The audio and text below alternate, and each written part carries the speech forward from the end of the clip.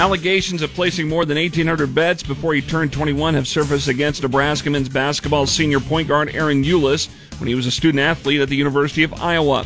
In a complaint, it alleges that Eulis placed at least one wager on an Iowa sporting event and over 340 bets on NCAA-sanctioned football and basketball games. Speaking Wednesday night from their trip going on right now in Spain, Husker head coach Fred Hoiberg said that they've been working with NCAA compliance since Nebraska was made aware of an eligibility issue with Eulis. We were not aware of this issue at the time we were recruiting him in the transfer portal this spring.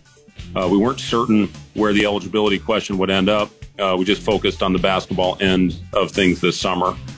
We had no knowledge of any possible legal charges until I was made of it just before tonight's game. For now, Eulis is still on the team but isn't participating in the Husker exhibition games over in Spain. The allegation against Eulis comes on the heels of the Iowa Division of Criminal Investigations probe into sports gambling at Iowa and at Iowa State University.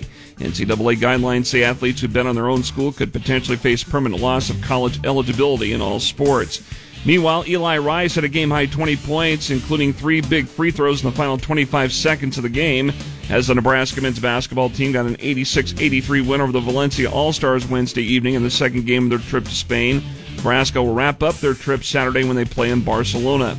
Safety Miles Farmer is leaving the Nebraska football team to enter the NCAA transfer portal. You may remember he was suspended by head coach Matt Rule before the start of fall camp for what was considered to be the result of little things Rule required to meet team standards.